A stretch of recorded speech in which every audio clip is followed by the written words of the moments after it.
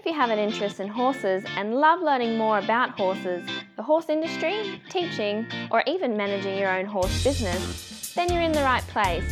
We would love you to join us on our mission, which is to improve the lives of horses around the world through the education of riders, handlers, and trainers. So get comfortable, listen in, and enjoy. Horse welfare and safety are of utmost importance where humans have any interaction with horses. Within the courses at International Horse College, we only utilise methods that promote safe and humane ways of interaction between horses and humans. We only support safe methods of educating riders, handlers and trainers about horse welfare. internationalhorsecollege.com, registered training organisation 31352. Today's guest is Jamie Loy. Jamie's someone who started with horses. We'll talk about that a bit later on in the interview, but she's now teaching horse handling and reproduction. How are you, Jamie? I'm good, thank you. How are you? Good, good. Jamie, favourite quote to start us off with. What have you got? Yes, well, not a quote as such, but a verse from a poem in my grandfather's book. Yep. It says, "The outside world will never know what it's like to love a horse or know the bond that grows between a rider and their horse. They work away together through the wind and dust and rain. Success is never easy. It depends how hard you train." I've got shivers down my spine now. That was lovely. I've heard it before, but, but I think it really does hit home with horse people. But, yeah, it one. shows that you work hard for what you want, regardless of whether others understand why you want it or why you're working towards it. Yes, absolutely, absolutely. Yeah, I think the classic one is, if you say you're going to have a lesson and people who don't understand horses say, "Why are you having a lesson? Can't you already ride?" Yeah. Yes, exactly. Just sort of putting that extra bit in. It's always about working on ourselves. Yep. Yes. All right, now you talked about your grandfather. So tell us a little bit about how you started with horses, not just how you started, but what your first memories are. Well, both my late grandparents, they owned and operated a riding school in Deniliquin for about 40 years, and that's how I got into horses. Since I was born, I was always at the riding school. I had a great relationship with my grandmother in particular, but I used to go on rides with them all the time, and I remember my earliest memories of being a stubborn little child and making my grandmother take me on every ride, every day, sitting on the pommel of her saddle. And the next day I couldn't walk, and then I would scream and moan about how I was so sore and that they shouldn't have let me do it. And then the next day I would just do the same thing. So at the time it was amazing. I'm sure the next day I was regretting it, but it's just something I'll always remember. Yeah. And is that your first memory of riding in front of your grandmother's horse, or do you remember? Yeah. So you always at the riding school anyway, that, you never really had that first time. Yeah. It wasn't what you could say a classical riding school, or it was more of a trail riding school. They taught you all of the really good basics of it, but they just had fun. My grandmother, and my grandfather, they taught lessons 365 days a year. They never, even on Christmas, it was kids' dream to be able, as their Christmas present, to go for a ride at Mary's, and she did that. Christmas was her busiest day every year. Wow, that's great. And I got to be a part of all of that, so that was really good. Now, being, that kid that wanted to sit on the pommel of a grandmother's horse, did you always think that you were going to have a career with horses or do something with horses? They would have been good role models for you. Did you think that you were going to take over their school, or how did it work out? What was your thought process there? Well, certainly when I was little, that was definitely my dream, to take over the riding school. And I suppose working in the horse industry with a background like that is kind of inevitable. But we then moved over to Indonesia when I was young, or in my early teens, and we lived over there and had no horse contact at all. And then we came back and moved to the Hunter Valley, which is sort of horse hub central. And that's when I really understood that that's what I wanted to do, was to work in the horse industry. And at that time, it was primarily because I worked on studs, horse studs. Yep. And I thought that was my future, stud reproduction. Yep. In particular, because I loved foal watching. Yeah. If someone's going to work in the horse industry, what do you think are the core skills or character traits? Something they need even before they start? Yeah, I think you need enthusiasm and commitment, and they kind of go hand in hand. You could be completely committed and unenthusiastic, and you're just not going to achieve the goals that you want to achieve because it becomes a chore. or you can be completely enthusiastic and not committed, and you're still not going to achieve the goals because, again, it becomes a bit of a chore because you don't have that commitment and drive to do it. So, yeah, they would certainly be my two. Yep. But once you are working in the horse industry, what's the best thing? When you're working in the industry, I feel it is good to try and learn something new every day. The industry is changing so much in these recent years, and it's really good to be able to learn and develop with all of the new information that's coming out. So I think you have to work hard and try and learn something new. What's some of the lessons that you've learned just, this year or within the last year? I guess on a sort of personal level, you learn how relaxed you can become around your own horses. And I teach safe horse handling every single day. And every single day I realise, well, if I actually looked at what I did with my own horses, I would be considered too comfortable around them. So that's something that, is particularly in the last few years when I've been teaching horse handling to both experienced and inexperienced handlers, the habits we form. Yeah. I'm thinking of experienced people because you do get very at home with your own horses. There's a lot of trust there. You trust the horse trusts you. But then, if you're working with mares that may not be used to a lot of handling, and particularly if you're working with foals, because you work with foals or not? You do the horse handling? Mares and foals and stallions, Yeah. So there is a lot to be learned. Yes, definitely. And I find we sometimes just forget about things that horses, like a horse can't see you if you're standing directly behind them, and you might forget that when you're pulling off a rug while standing behind the horse. Or one of my friends, she left a tail wrap on her horse and went to pull it off in the paddock and got kicked in the head. Yep. And just things like that horse didn't do that out of malice. It just simply wasn't aware that she was behind it because it can't see. And just little day-to-day things that we do. And when you actually put it into perspective, it's good to look at things and change it. Yeah, and I think they do a lot out of instinct, don't they? Yes. Their instinct is just to protect themselves. So if you don't educate them that you're actually there, then they're only reacting on instinct. Yeah. Exactly. Tell us about a person or, and you've already talked about your grandparents who've influenced you and helped you with horses. Has there been anyone more recently than your grandparents? Because, you said that you're away from horses. How long were you in Indonesia for? About 4 years. Yeah, and then came back. So since you've been back, who's influenced you and helped you in your career? I find that most people here at the university have. I had a really great experience when I was a student here, and the teachers and people that are involved here are really great. And in particular, more recently, Hayley Randall has joined the team, and she's an absolute wealth of knowledge, and she has this way of finding things, like seeing things how other people might not see them, and that's really great to again have that perspective as well. Yep. But primarily my grandparents are certainly the people who inspired me the most, I guess.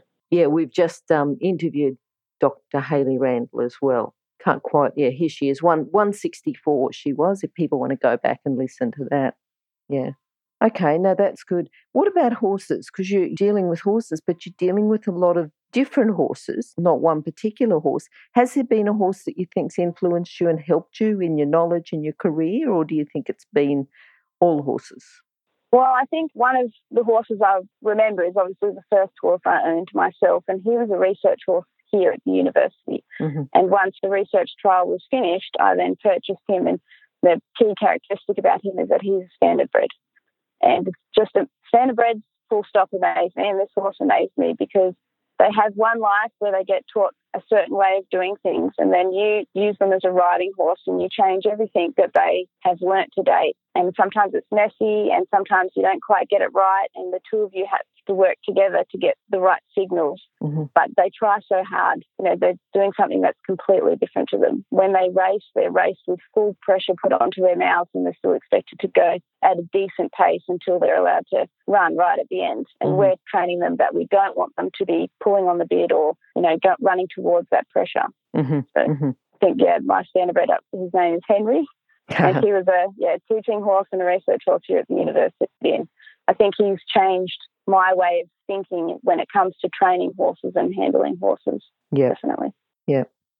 And it is hard with horses to learn one thing and then learn another. and it takes longer. So I think, what you're doing with your teaching is you're teaching people that right from the start, if the horses are handled correctly, then it's going to be easier for them in later life. And they'll always get someone who appreciates that. Yeah. Yes. Well.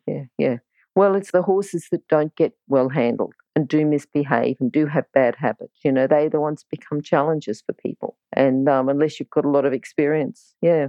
Yeah, and it's hard because it's quite often we can get really frustrated with the horse. And realistically, it's only the horse doing what he's doing based on his previous experience and just a general lack of understanding of what you might be asking the horse to do. Yes. Yep. What do you think? You talked about Henry and the work you've done with him with a lot of pride. What do you think is your proudest moment? Has it been with Henry, with the students that you're teaching, or anything in particular there?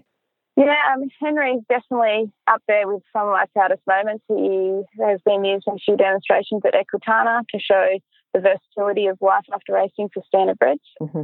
But I guess breeding my first foal was kind of my proudest moment because I was able to inseminate the mare myself and foal down the mare, and she's now just over 1 year old, and she's growing up to be a really great horse. And I get to apply everything that I know from reproduction, which is one of my main fields, to safe horse handling, and I get to start with her right from the beginning of it all. And I think that's probably been my proudest moment. She is a cracker of a horse, so I'm a little bit biased. What's her name? Her name is Sassy. Sassy, good name. Now, you're going to Equitana this year? I do hope to, yes. Yep. But just CSU's having a stall on there, hopefully, for prospective students. Cool. What do you think then, thinking about, where you are now, what do you think your biggest challenge has been? I think the biggest challenge, and when I'm thinking about it sort of more for horse handling, is that sometimes you're teaching people that have decades of experience. Mm-hmm. They have done it for 20, 30, 40 years. And I don't have decades of experience. I've been around horses for my whole life, but, we're talking 28 years in comparison to many other people. And so it's teaching them in a way that keeps them enthusiastic about the basics. We have to treat every handler as if they are a novice horse handler, and we're teaching them a certain way of doing things. Now, we're not saying that the way that we do it is the correct way, but it's the way that we do it at CSU, to ensure that we're handling horses as safely as possible. Mm-hmm. So I'm telling these people, I understand that you've done it this way for 10, 20 years. This is how we're going to do it here. Yep. And so that's always challenging. But it's really good to use their experience as well, because you can situationalize or put everything into a situation where you might use one technique or another. Yes. Yeah. Now, how have you learned to teach those students? Because we have a lot of people coming with some teaching experience. You're always going to get that, though. And I'll tell you about an incident in a minute. But actually, I'll tell you now. I had a student that I was training for their instructor course, and so the week before I turned up to teach them, and I heard them, and I was watching just the end of their lesson, and they said to the student something like, ride the horse forward into the contact. The horse is sucking behind, he's avoiding the pressure, and I want you to ride him forward and get his nose with the contact in front of the vertical. Right? Now, she said that. I heard it to a student, really confident, knew what she was doing, good as gold. Then she was at an exam, and she said, I can't guess who I have to teach? I have to teach such and such who rode at the World Championships, right? And she said that she was absolutely petrified at the exam. And I said, have a look at the way the horse is going. Have a look think about what you told that student last week about her horse, and don't teach the person, teach the situation. Then she was fine. Once she realised that this World Championship rider had a green horse that she was riding, and she could go out and teach her. She was absolutely fine. Yeah. Anyway, so that's exactly how I felt at the conference. Yeah. We just had the International Society for Equitation Science conference, and I had to give a 12-minute talk on the Australian horse industry. And when you're talking to people who have been involved in the Australian horse industry for a long time, it's definitely nerve-wracking, that's for sure. But then once you get into it and you start talking about it, or you're on your topic, you're fine. But leading up to it, I was definitely nervous. Yeah, and you knew your subject. And I was one of the people, and I've been involved in the Australian and international horse industry my whole life. And I just thought, interesting. You know, there was sort of, I thought it was an interesting talk. I certainly didn't think it was a waste of time. I think you did a great job. So, congratulations to you as well. I'm glad, thank you. Yeah. You could probably tell I was nervous, though. Oh, yeah. I don't know. I think once you got into it, you were fine. Yeah. Tell me then. Hayley did give me a pretty good introduction. Thinking about your students coming in and those students who are coming in with the 40 years of experience, because we're talking about the topic, we're not talking about their previous experience. What's the most common fault that you see? Let's start off with what's the most common fault you see with the inexperienced and what's the most common fault you see with the more experienced people handling horses? Just in terms of basic horse handling? Yes. I find more inexperienced people are really tight on horses. I guess when you teach them how to lead, you teach them where to have their hand on the lead rope. And an inexperienced person, just as an example, will almost always go to hold the buckle of the lead rope nice and close to the horse's head. And I think that's just some sort of sense of security. And despite the fact that you tell them, it's quite dangerous to be holding the buckle of the lead rope, or the clip of the lead rope, they'll still do it, and quite constantly you'll have to be telling them to move their hand down. And then when we're talking about people who have been in the industry for years, it's the opposite. They quite often assume that the horse knows everything, and they're a bit lax in how they hold the lead rope or how they handle a horse, particularly because the horses that we use are so used to having everything done to them. I think that's just an example of. So sort of one experience to the other. Yeah. And then just generally, is there anything else you need to say about just common faults or common just training that you feel you're going over and over again with either experienced or inexperienced? Yeah, where to stand with a horse and like using your body language as well when you're doing things. It's so common that students will stand on either side of a horse while one student's doing something, a student will do something else. And what I absolutely hate is when you see students taking a rectal temperature of a horse, and there's one person standing on the left side of the horse taking the temperature, one person standing on the right side of the horse, holding the horse, stopping it from swinging its hindquarters away from the thermometer, and then there's someone standing directly in front of the horse. And when I see that, I almost have an aneurysm because it's just the potential that someone getting injured, if not all three of them in that situation, is so high. But where students stand and turning their backs on horses, this is experienced or inexperienced people. When you're working with a horse that you're comfortable with, we quite often might turn our backs towards them to talk to our friends or just not be in the moment with the horse. So it's a lesson there, everyone to be on the same side and just keep watching, keep alert? Yeah, I say you treat every horse as if they're a young horse. Young horses treat us so much. We'll walk up to a horse and pat them right on the middle of their forehead, and horses that have had it done 100 times, they don't really react to it. But a foal, when you go to do that to their head, they sort of pull their head back a little bit because you don't realise that you're entering a spot where they don't have great vision. And so foals will tell you that, and young horses, they tend to tell you that, but older horses, they're used to things happening to them like that. So I like to say treat every horse as a young horse or a horse that you don't know. And that's sort of the safest way to do it. All horses can be dangerous, and the statistics are that 11 people get hospitalised every day due to horse-related injuries. And whilst most of them are riding injuries, there are just common day-to-day management strategies that result in injuries, handling and leading horses. No, that's good. All right, now have you got a book that you can recommend to our listeners? Well, not a particular book, and this is probably not really related to people who have been in the industry for a while, but I say any horse anatomy book. If you are working with students or people in the industry, people who have been working in the industry for years might not know basic skeletal and mechanical anatomy, and that really comes into play when we're talking, about riding horses and horse health. So I think the general underpinning of anatomy is actually really important, and it's something that you'll find that a lot of students or people in the industry might not have a good overall knowledge of. I know that you said any horse anatomy book, so people can get that underpinning knowledge, but can you name one of them? There's a horse anatomy atlas. I think it's called Veterinary Anatomy Atlas Horses. That's a really good one. It's a picture one. And that's, Okay. I guess, the way that I learn a lot of things. It breaks down every individual parts of anatomy and sort of labels them in a visual way, which is really good. Mm-hmm.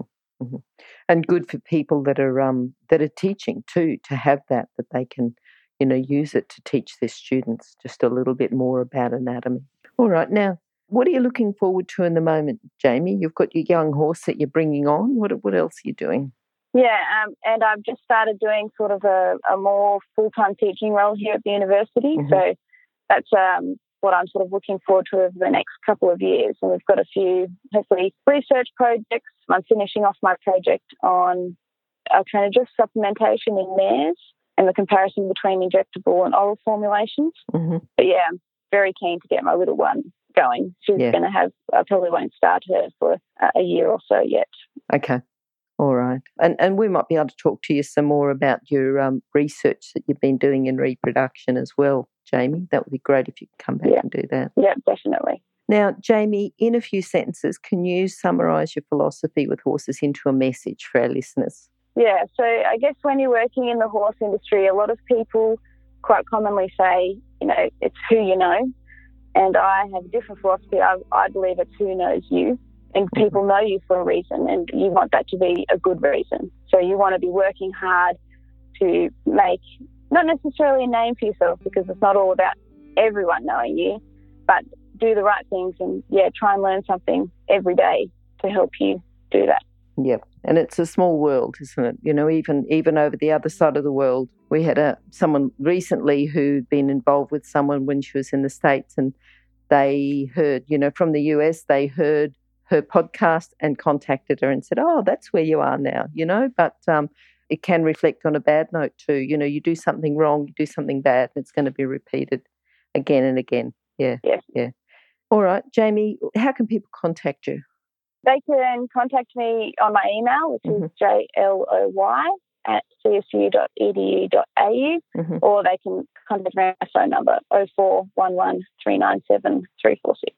Okay, and those details will be on your page, which will be horsechats.com/Jamie Loy, or horsechats.com and search for Jamie, and that's JAYMIE, or if you want to go Loy, because that's a bit easier to spell, just LOY.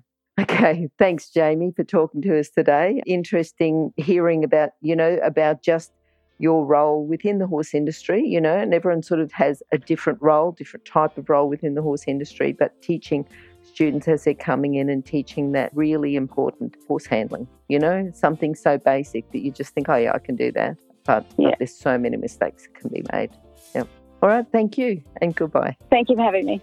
If you've enjoyed this chat, then please comment, rate and subscribe. If you'd like any changes or recommendations for guests, then please contact us through horsechats.com. And while you're online, have a look at the government-accredited courses at internationalhorsecollege.com. Registered Training Organisation 31352. Remember that our comments and instructions are general in nature and do not take into consideration your individual horses or your individual ability and circumstances. If you enjoyed this podcast, then please leave your comment below.